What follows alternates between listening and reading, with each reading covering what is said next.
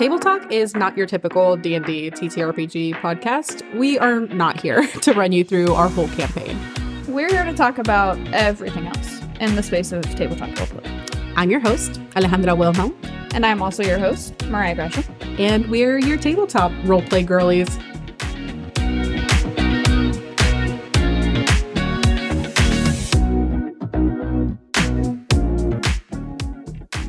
Alrighty, and we are live back at it with your favorite roleplay podcast girlies. Welcome back to this episode. So we are actually going to talk a little bit about dead characters and how to resurrect them. To preface, I apologize. I'm a little sick. So if my voice sounds a little wonky, I'm so sorry. I'm very near death myself. The intrusive thought that I just had to play Sarah McLachlan softly through the. I might do it. The angels. Yeah, I might do it. We'll see. I mean, literally, I was on Saturday, just woke up like death itself. My mother was very concerned for me because I just was a goblin exiting my cave. And sounded like one. But yeah, so we are going to get into a bit about character deaths and how to handle it, in the best way, in the most story honoring way, I would say. And everybody's got different rules about character death and things like that. And also what role should resurrection play into that? If that character is going to come back and how to do it in an equally satisfying way. Let's start with, do you have any particular? I know you have plenty of thoughts about death relating your characters. I do. Does every or almost every D&D character I play have some death thematic? Yeah. Surrounding them? Yes. Am I going to expand on that? Or no, that's for therapy and therapy alone. And my inside brain has an academic background in psychology.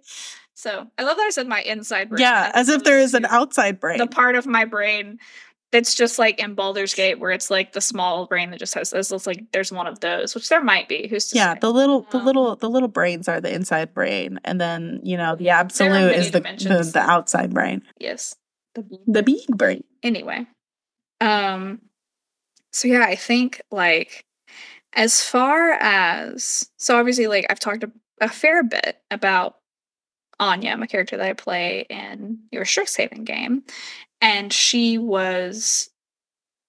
a reborn, sort of. She was killed, she was resurrected, but it was kind of a botched job, so she doesn't have all of the benefits or all of the downsides of being a reborn. Mm-hmm. And then I think the only other character that I really had that we didn't end up getting to play, so two of them for the Ravenloft campaign, we never ended up getting to play this out. But early in our Ravenloft campaign, I started playing with Eva, my monk, and early on, I was kind of just I don't know. I wanted to play her as this really bubblegum pink, happy-go-lucky character, kind of just to be an asshole and spit in the face of this grimdark setting that the DM was trying to be. I'm gonna be the bubbliest bitch in the West. You've seen nothing. She's gonna be a big doe-eyed country monk. Yeah, that lasted all of 2 seconds with my melodramatic ass. And so pretty early into that campaign, maybe, I don't know, 6 or so sessions in, so a couple months in, I sat with the DM and I pitched, what if one of the Dreadlord that was the pirate Dreadlord that was coded for me and my proclivities, killed Eva. And then I had my other character, Neris, who is the character I play in our Baldur's Gate, Forbidden Baldur's Gate run through. Where we're the bad girls on club. Our evil fuck shit. Where you fucking told me to kill Karlach and then I did it and then you shamed me. Or you looked really guilty. And I was like, you put this in my mind. You said that we can't have Karlach, and now I have her head in my inventory.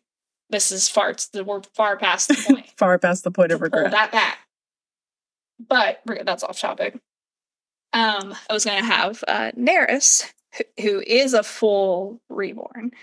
Anya ended up being a reborn because I liked a lot of those themes that I had wanted to play with Nerys, but I just needed a different take on it. But Nerys had been resurrected by Strahd, and Nerys was Strahd's creature, and she would have been his agent, and so she was a Gloomstalker Ranger, and then she had a level in a Haunted One Warlock, with Strahd as her patron. And so he could see through her eyes, he could do all kinds of fun stuff, and it was going to be an interesting thing to see how it played out. Like, did she betray the party to Strahd? Did she try to, sever that Warlock, pact bond? What all happened there? But it was interesting. After we kind of decided that we were going to do that lead up to what would have been Eva's death, which I think we were only a couple sessions away from. And I think it's similar to you with Cadence too, of after you knew that Cadence was going to, be killed, go into that long night. Cross the rainbow bridge. Yeah. Rage Against the Dying of the Light. You had a lot more fun with her, and you really got a lot more attached to her. And I definitely had the same thing happen with Eva, where I was like, oh, this is gonna hurt when this character dies.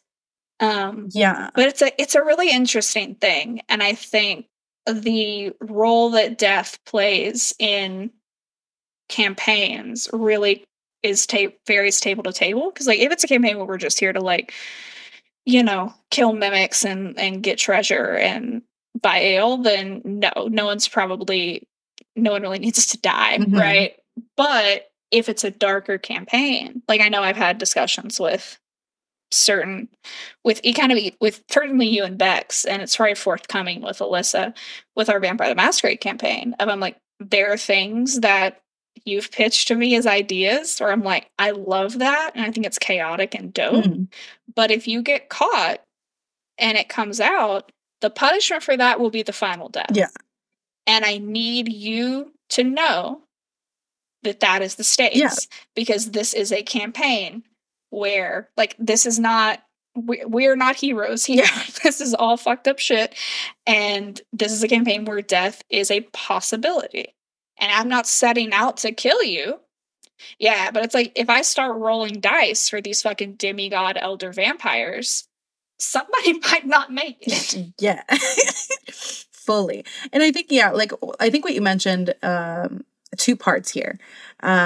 Both the part of, and we've talked about it is okay if you are no longer comfortable playing a certain character.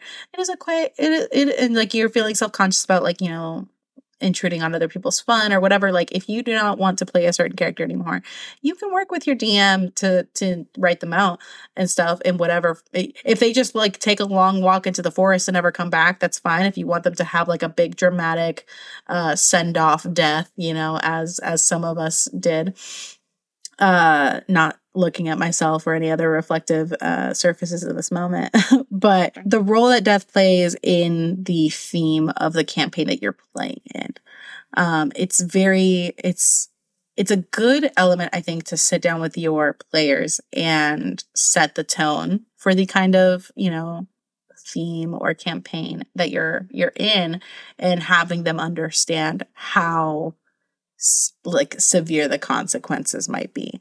So for example, when we first started Strixhaven, we had two players initially who were brand baby spanking new to D&D, right?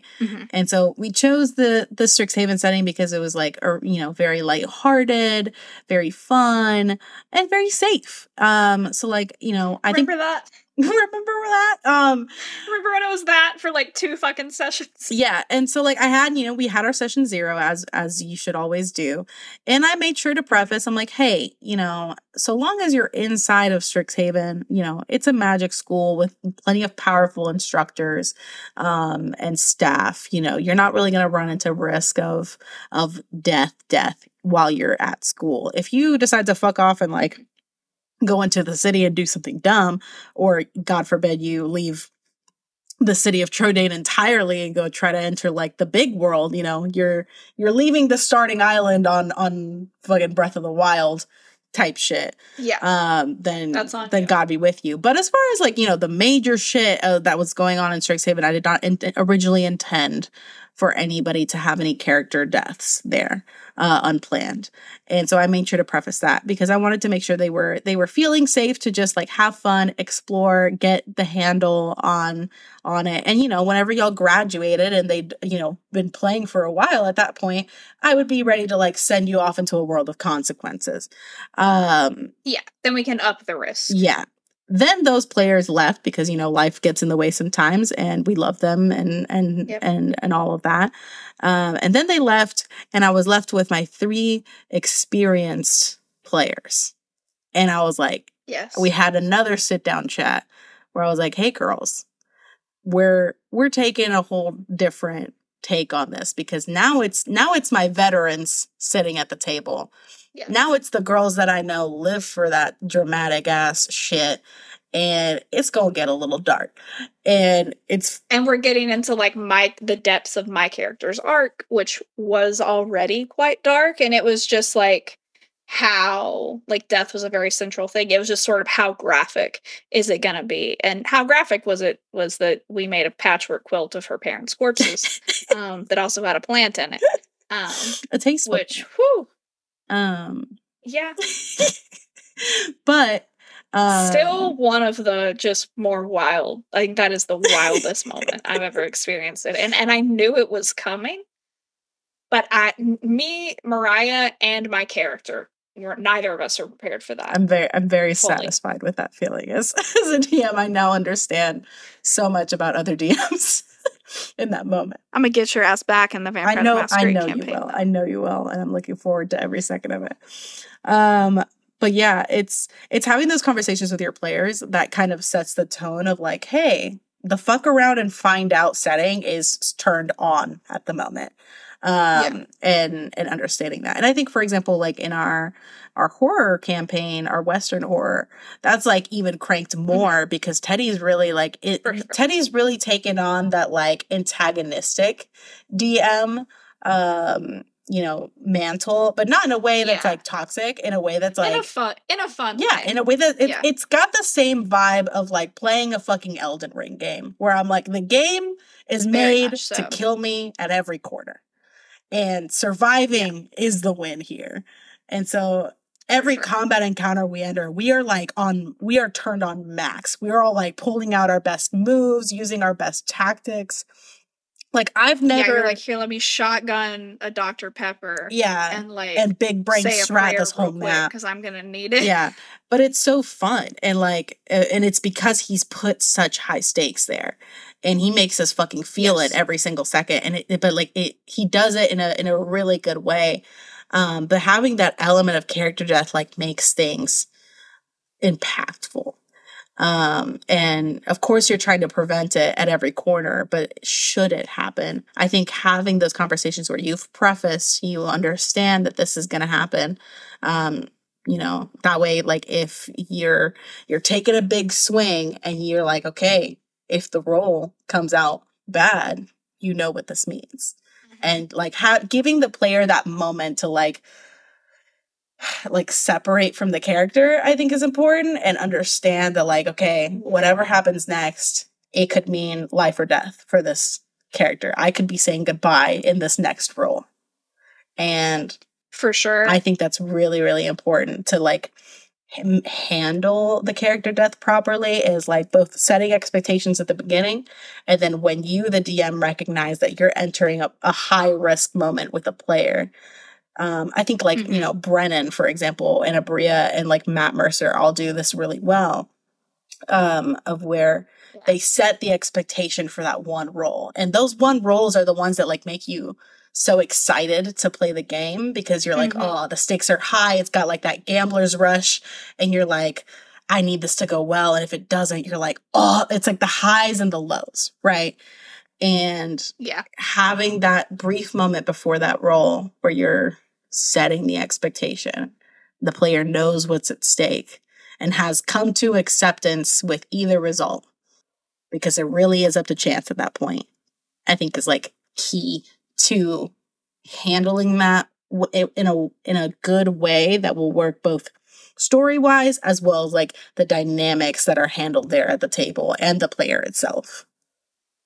For sure. And it's like, because there's two different ways. I think either can be good and there's not like a worse one and a better one, but there's like planned character deaths where it's like, for whatever reason, we've orchestrated this, or there's where you set the expectation in advance, or it's like, okay, this might lead to a character death. So it's like maybe you have people like make a backup character, right?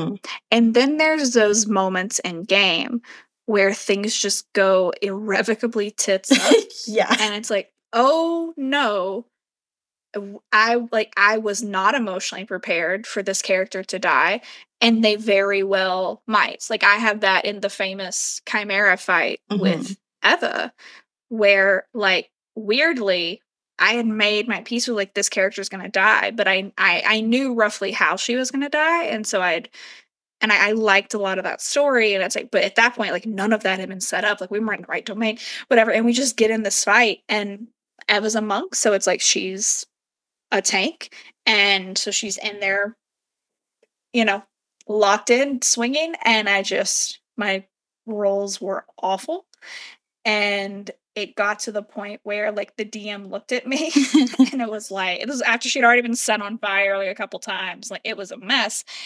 And like she was unconscious, I believe. And the DM looked at me and he's like, I'm gonna roll open on the table. And it's like, if it's below a 10, the dragon head of the Chimera is gonna eat her. And at that point, I was so emotionally checked out from the moment that I was like, well, fuck, I guess that's what's happening.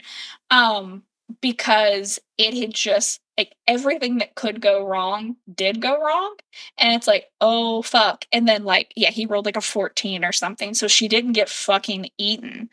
But that was, like, that's a very different feeling. Yeah. Than dealing with, like, a planned death. And like you can contrast that with like Anya's fight early on with the corpse flower, of like that was stressful because it was going really poorly, and like a beloved NPC had come with me, and like it was just me and that NPC, and so like it was stressful, but I knew that you weren't going to kill Anya in that scene. Oh yeah, I was not. I had my plans. I knew kind of in my heart that I was like, we've done so much work on this character, and there's so much build up and there's so much good stuff we're just getting into, of like, this is not going to be where she dies. Like it might go really poorly. She might lose a limb, lose an eye, something. And that's something we had talked about before. It's like, you know, if you fully fuck around and find out, there might be a consequence that isn't death, but is like, you know, you have some sort of permanent physical scarring. Yeah. And like that I could make my peace with, but I wasn't worried like I was with Eva, where I was like, oh, I might fully lose this character right now, and then all the work that I've done is for nothing. Yeah. Because they're just gonna die a meaningless death. Yeah. Like, yeah. That's stressful. And then like, but comparing that with like Teddy's campaign, where because Teddy's campaign is so combat focused, where it's like, I have some background for like Maeve, my monk, but it's nothing remotely close. You're not crazy to invested. What like we've built. No. And so it's more like Maeve is like, as a character, is generally just very chaotic, and she wants to like say her, you know, flip prayers, make her blood sacrifices, collect her bones, and just out here to vibe and hit things. And so like, no, I don't want her to die. I'm having a lot of fun playing her, but I'm not so emotionally tied up in her that if she died, Mhm. it would like wreck me, the person. And that I think is important for a campaign that is so combat focused, because that lets me take more risks or do more things that like might be kind of helter skelter and crazy, because I'm like, well, I'm prepared. I have a different mindset Yeah. in that campaign. Yeah, I think in that campaign in particular, again, it goes back to the, like, you've set expectations. I set expectations in my campaign where I'm like, death is a possibility, but like, when it's probably most thematically, like, proper, right? Like, I wasn't going to kill you before any big reveal. If the final battle had gone tits up, maybe. Like, at that point, we got to honor it.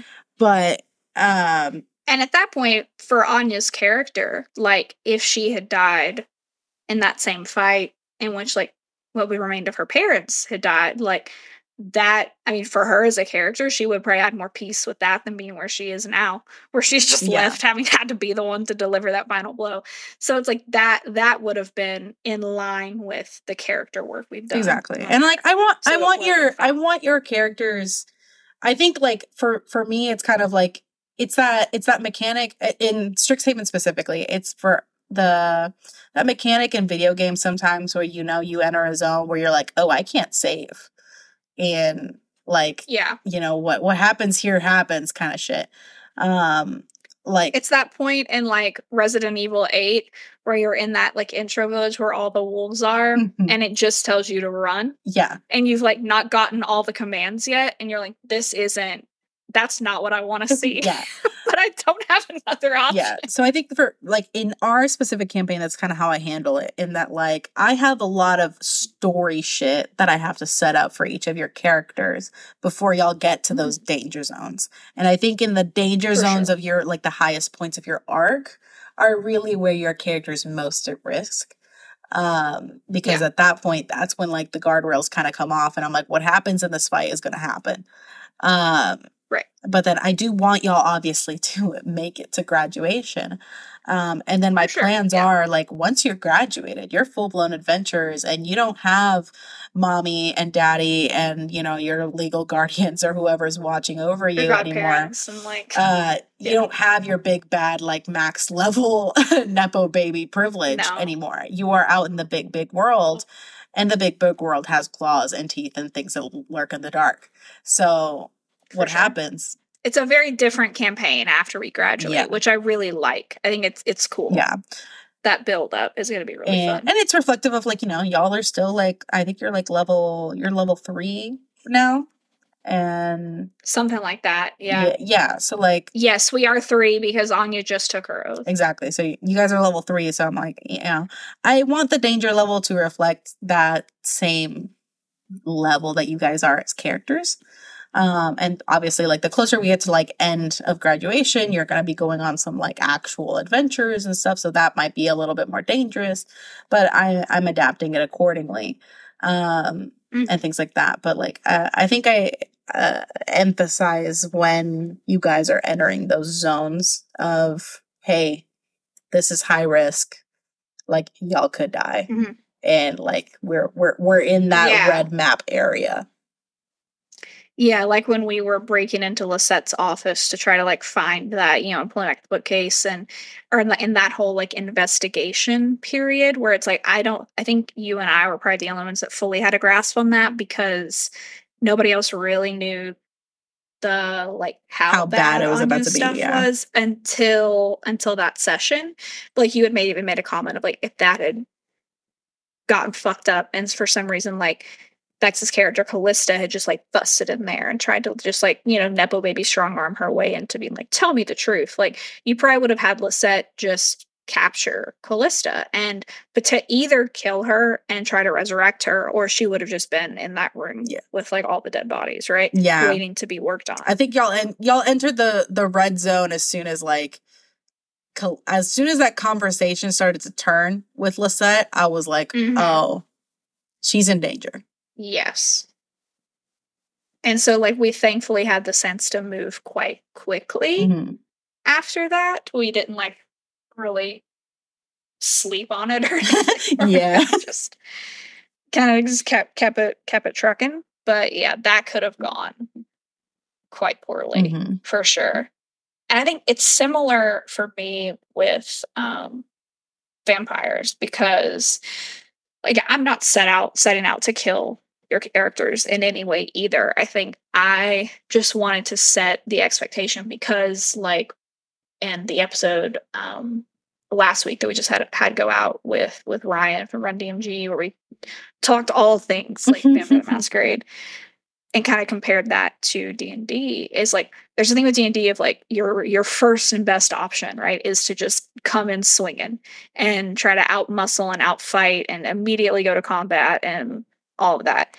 And Vampires is not that, and White Wolf games are not that. They're a very different tone, and I wanted to make that clear. So it's like I didn't want you turning up to a situation like Court, or so where you're told to hunt down a more senior vampire, or whatever, and you think, oh, if somebody mouths off to me, I'll just pull out my longsword and hack at them, because like you can do that, but if you do, you're probably not going to come out of it, because this person's so much stronger than you. Yeah.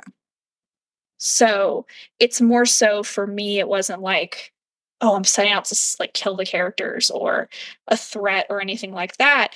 It's just a tone setting for like the gravity. Yeah, because I think when, especially in VTM, when you're playing like Camarilla vampire Court stuff, you just have to understand that like you have a role to play and you have to play it smart. It's much more intrigue and things like that, and the social hierarchy is a much rather than come in and hear like big dick swinging like some Viking women that I certainly won't reference.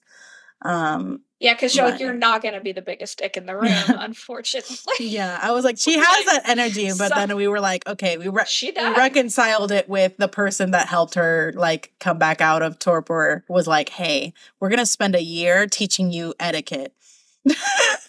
She's like, hey, what you're not going to do is fucking ruin my reputation as well. Like, we're going to put some training wheels on. Well, because there was a bit where, like, you pitched the, like, unhinged idea of having Refn, like, kill an elk or something and bring it into court. Yeah. And so I'm like, okay, Prince Anne is a Ventrue. So Prince Anne's not going to eat that elk. And I'm like, I don't know how that's going to be received. And how it's going to be coming from Revna, who is responsible for like the mass atrocity of Roanoke, and like everything of like Anne's relationship to Riley and Revna's relationship to Riley. And I'm like, there's a lot going on. So I'm like, that might go quite poorly. That might be that might get me killed day one. Maybe. And I'm like, I wouldn't have like killed you necessarily, but like, you might go back into torpor and have to get, you can get pulled back out. They'll just like pull a stake out and feed you a little bit. But like take out your pocket varmint and just sort of squeeze it over your mouth. It would have been fine. But like, I think I'll roll for it of like, I'll just see what happens. Similar to D&D. It's like, I'll put an over-under number in my head, and that will be how she reacts. And like, you ended up having Revna like make a painting and do that, which is much more sort of Ventrue appropriate. Yeah. So it went over quite well. And it was funny because like really the deciding factor between the two was you telling me I didn't have that much time between that moment and when the party was happening or whatever. So I was like, she doesn't really have time to go hunt a whole elk and then still look good by the time she's back in court. Yeah.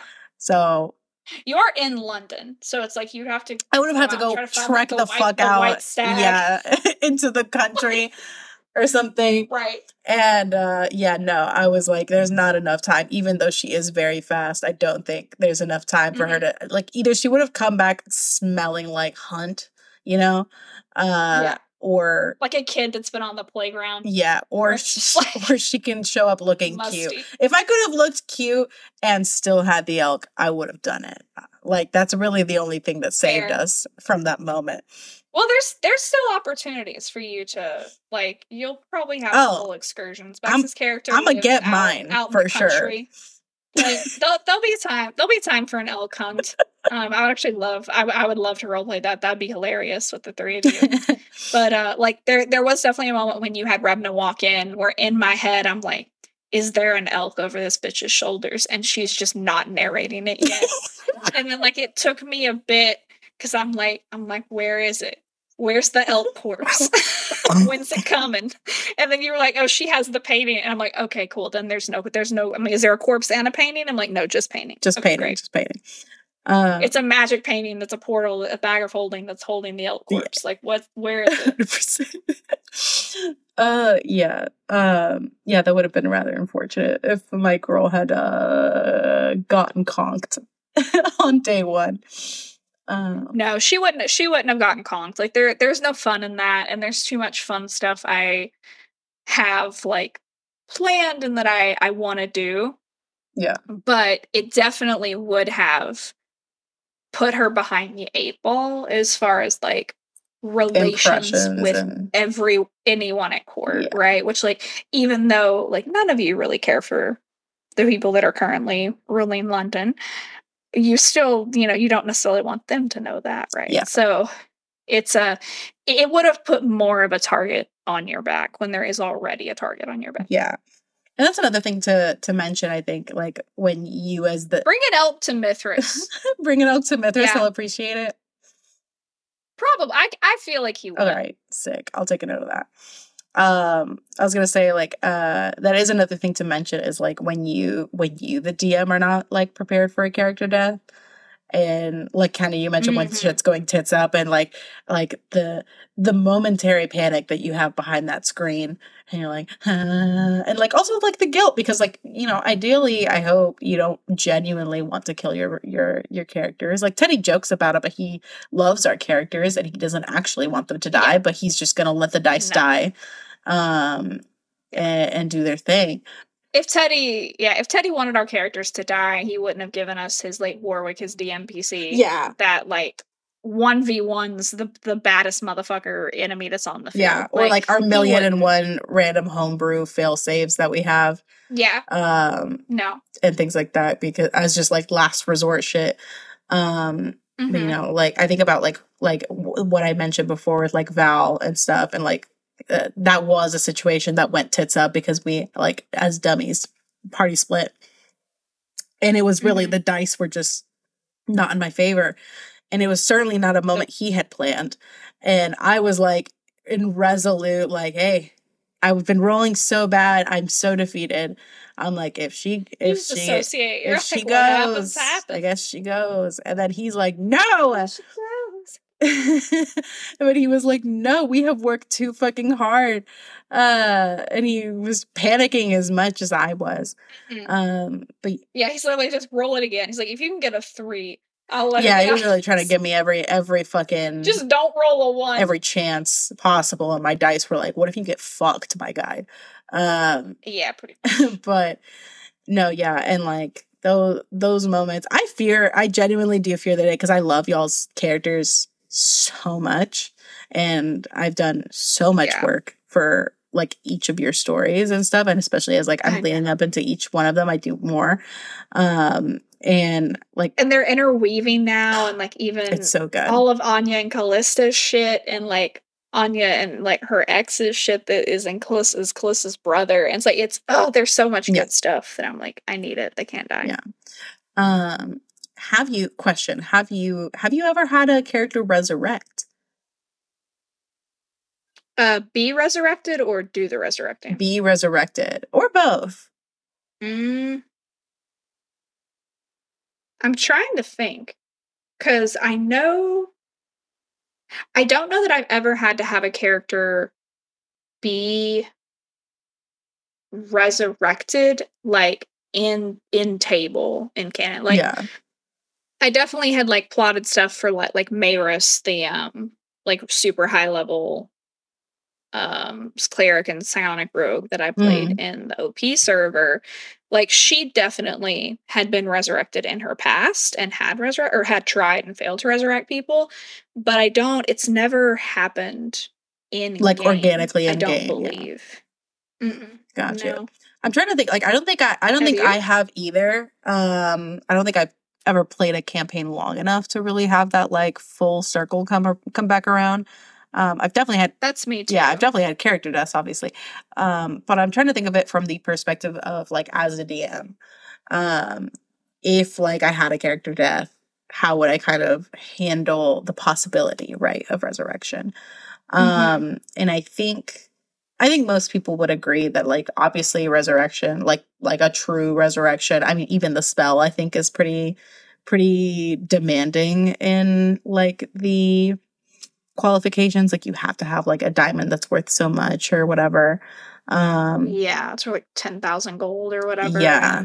Or maybe that's probably the wrong number. Don't quote me on that. But like, yeah, and there's like, it's a spell and you have to roll for it. And like the soul has to be willing. Yeah. And like I know they've done that a lot in like Critical Role where they each do something or say something or whatever to try to like aid lower the the DC of the resurrection. And like, it's a very, and I love that. Yeah, that's a really cool table mechanic to include in that. Because it really sets the stage for like how important the thing you're trying to do is. Like my favorite example is probably, and like people either who have listened to Vox Machina or seen the animated series, if you haven't, please go watch it. It's so good. But the moment where they're going after the first vestige, and it was actually a Deathwalker's ward was actually supposed to be Percy's vestige of diversion, not Vax's. But then like Vex goes to open that casket and it like the trap goes off and it kills her. And then in that resurrection spell, when they're trying to revive her, Vax has that moment, that like take me instead, you raven bitch moment, where he offers himself in Vex's place to the Raven Queen. Because the Raven Queen, I took a lot of inspiration from McCall, Anya's deity that we homebrewed with Kalimvor and the Raven Queen from Critical Role. Because like she is an entity that governs over the sanctity of death and the process of death. And it's like once you die, you belong to her. And she is loath to release souls. And so Vax offered himself in Vex's place. And like all of the everything that comes from that, you don't know yet unless you've listened to the whole campaign. But there's so many little moments of like when the Raven Queen cut that thread that was between Vex and bound Vax to herself. And like that's probably my favorite, both in the animated series and then also in the game, resurrection moment. Because it's just so poetic and so good and so true to their characters.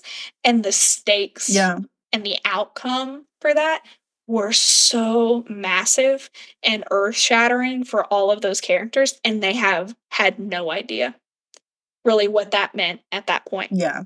And it doesn't fully come out until much later. It has to be huge. Like, yeah. Because, you know, we can't do that in real life. So no, in a world of endless magical possibilities, there has to be an element of like, it has to be difficult. It has to require so much. I think I did that a lot with like Lisette's stuff, because like her whole thing was that she was doing all these reborn experiments because her lover was the previous champion to your death god. And so his soul was not anyone else's but that god's. And so he could not be. And his soul didn't want to return. His soul didn't want to return, but it also doesn't belong to him anymore. No. And, you know, like the wording specifically was also, it was like either the soul has to be willing or it's being held back by something like a higher power. And for me, it was both, you know. But for sure. And her motivation was so much like, I want to break the natural laws of magic to bring him back. And she was going to any length, and it was obviously like to horrific lengths to try to achieve that goal. And you know, she's the most powerful healer like in the canon of that like at least the continent. And she could not achieve it. So like, it's the hubris. It's the hubris. Yeah. And so it has to be like an astronomical cost. It has to mean something. And so I think like if you're gonna play around with resurrection of a previous character death, you know, it's still achievable, but like you as the DM should make that have a weight. Like you want this character back so bad, it's gonna cost somebody or all of you very dearly. Yeah, I agree. Like, because if you're gonna play around with fate, baby, that's a lot. Yeah, that's a lot to to do. Yeah, it's a big thing, and I think it is. There's some things where like, Baldur's Gate is another example of like, yeah, like that's a video game. So yeah, I like that we can just pop a resurrection scroll. And, I could just talk to Withers real quick and be like, I want my boyfriend back. Pay Withers $200 to like bring my pretty boyfriend, my pretty vampire boyfriend back, who always goes down like a stone in combat because he is a rogue and doesn't have a ton of HP. But at a table game, I think it doesn't. I don't like it to be that. Yeah. Unless it's a game where it is just very casual and funny, and then like if it's that, it's for the people goose. Probably aren't dying, right? Then yeah, like you know, burn one of your favorite socks and your homegirl comes back. Yeah, that was an interesting thing too. I think that was the episode with like Dan Tom where he talked about like, you know, you sacrifice. No, that was like sacrifice an item or something to get a spell slot or whatever. But I also like that as an idea potentially to aid in a resurrection spell as well. Yeah, that would be cool. But then also sometimes like you don't have a cleric. Like not all parties have a cleric. And I think you have, I believe it's like an hour after the souls left the body to perform that resurrection ritual, or it's done, like tethered forever, and like the tether is severed and they cannot come back. So yeah, if you're out in like the boonies and you don't have a cleric, then Boblin the Goblin ain't coming back. Boblin the Goblin ain't coming back. Yeah, it's like it's the same as being out in the boonies and it's gonna fucking take over an hour for an ambulance to get there. Like, so sorry. Yeah. But yeah, I agree. Like in the general broad sense, I think the element of having character deaths at your table should be, you know, custom tailored, you know, understand the game that you are playing. And what role that's going to have there, set proper expectations with your players, both before the campaign and also in the moment when, you know, things are getting bad, whether it was planned or not, you know, make that moment mean something to the best of your ability, either, like, you know, through narration or down to that dice roll. I just randomly have this thought, but I think like as the DM in that situation, especially if it's something where like, 'cause you brought this up earlier of like getting in a situation where the dice have just fucked you over and you've not prepared for this to be like a life and death encounter, and now it is. Like, I think it's fine. Of like, this is easier to do if you're playing in person, but like stop the game and then be like, okay, this character they've failed all their death saving throws. They are dead. And then pull that player aside into another room and be like, okay, your soul's left your body, so come and have a conversation with me. Or if you're on Zoom, like go into another, like a separate chat room or whatever. And like, if you need to have a check-in really quick of it's like, okay, how are you feeling? How are we doing with this? Like, are you good? Like, do you want to play this out? Do you want this to be the end of this character? Do you feel like this is a good ending for them? Or do you want like me to pull off some kind of like DM intervention? Because at the end of the day, like you're rolling behind a screen, like you have the power. You're guiding the story. You have the power to pull a character kind of back from the brink, and it like your players having fun and like not being traumatized unless they consented to that is always like the first priority for sure. So I think it thematically makes sense because like for all the other party members, that's always tense when the DM like pulls one aside or like tells everybody else to leave to talk to like, one person. What the fuck is happening? And then and so like when someone has died and it's like, okay, you're gonna have a little conversation with God. with whatever's on the other side of the rainbow. That could be a cool way if you're like, oh fuck, I didn't think this was gonna happen. Yeah, I like that. It could be an element of like both like a check-in of like, hey, what are you good? Do we want this to happen? Do we want to do something different? And then, you know, if they're at peace with that death, you can also take that moment to really like kind of describe to them what happens to that character once they die. Like, who do they see on the other side? What do they experience and where do they go? And give them that like personal, private moment of closure. Is like really, like it would be like a really meaningful interaction, because it does suck, because we put a lot of emotional effort into these characters. We put a lot of ourselves into these characters. So a character death should be handled with all the care of like, you know, this was something important to you, and like we want to send it off properly in whatever fashion is gonna be the best way. Whether we ordained this to happen or the dice just said "fuck you" and the horse you rode in on. I'm gonna wipe this bitch out with a rat. They have a tendency to do. Just a chonky rat. A chonky, hefty rat, and one bad dice roll is all that keeps you from the mortal on the mortal coil. But yeah, handle those character deaths with care, and then, you know, treat resurrection as importantly. I think, you know, it depends on your campaign. If you want to do the funny haha goofs and you have a little withers that you just got to pay a couple bucks to and everybody is chilling, by all means, or use it as like a really powerful narrative tool to really add weight to things and world build. But with and if it's a game where those forces are in play, or you want them to be in play as a DM and your players have agreed to that, it can be a good moment to show that those stakes are higher. Absolutely. And put that into play. Yeah. 100%. Well, I think we are coming up on our time here for the episode. Thank you so much for joining us for this little chit chat about death and resurrection. Welcome to a show about we've been singing. That's forever. We've been singing so much this Beetlejuice. Beautiful. But yeah, go listen to Beetlejuice. # sponsor, not sponsored. Definitely not sponsored. I wish. Definitely. That'd be funny. Absolutely. But thank you so much for joining us. We will see you next time. You know, remember that the game is never that serious, but it's also the thing we love the most. But thank you so much. Yes. Have a good night. Bye. Bye. Table Talk is a podcast brought to you by Mythos Media Productions, bringing you a new episode every Wednesday, wherever you get your podcast.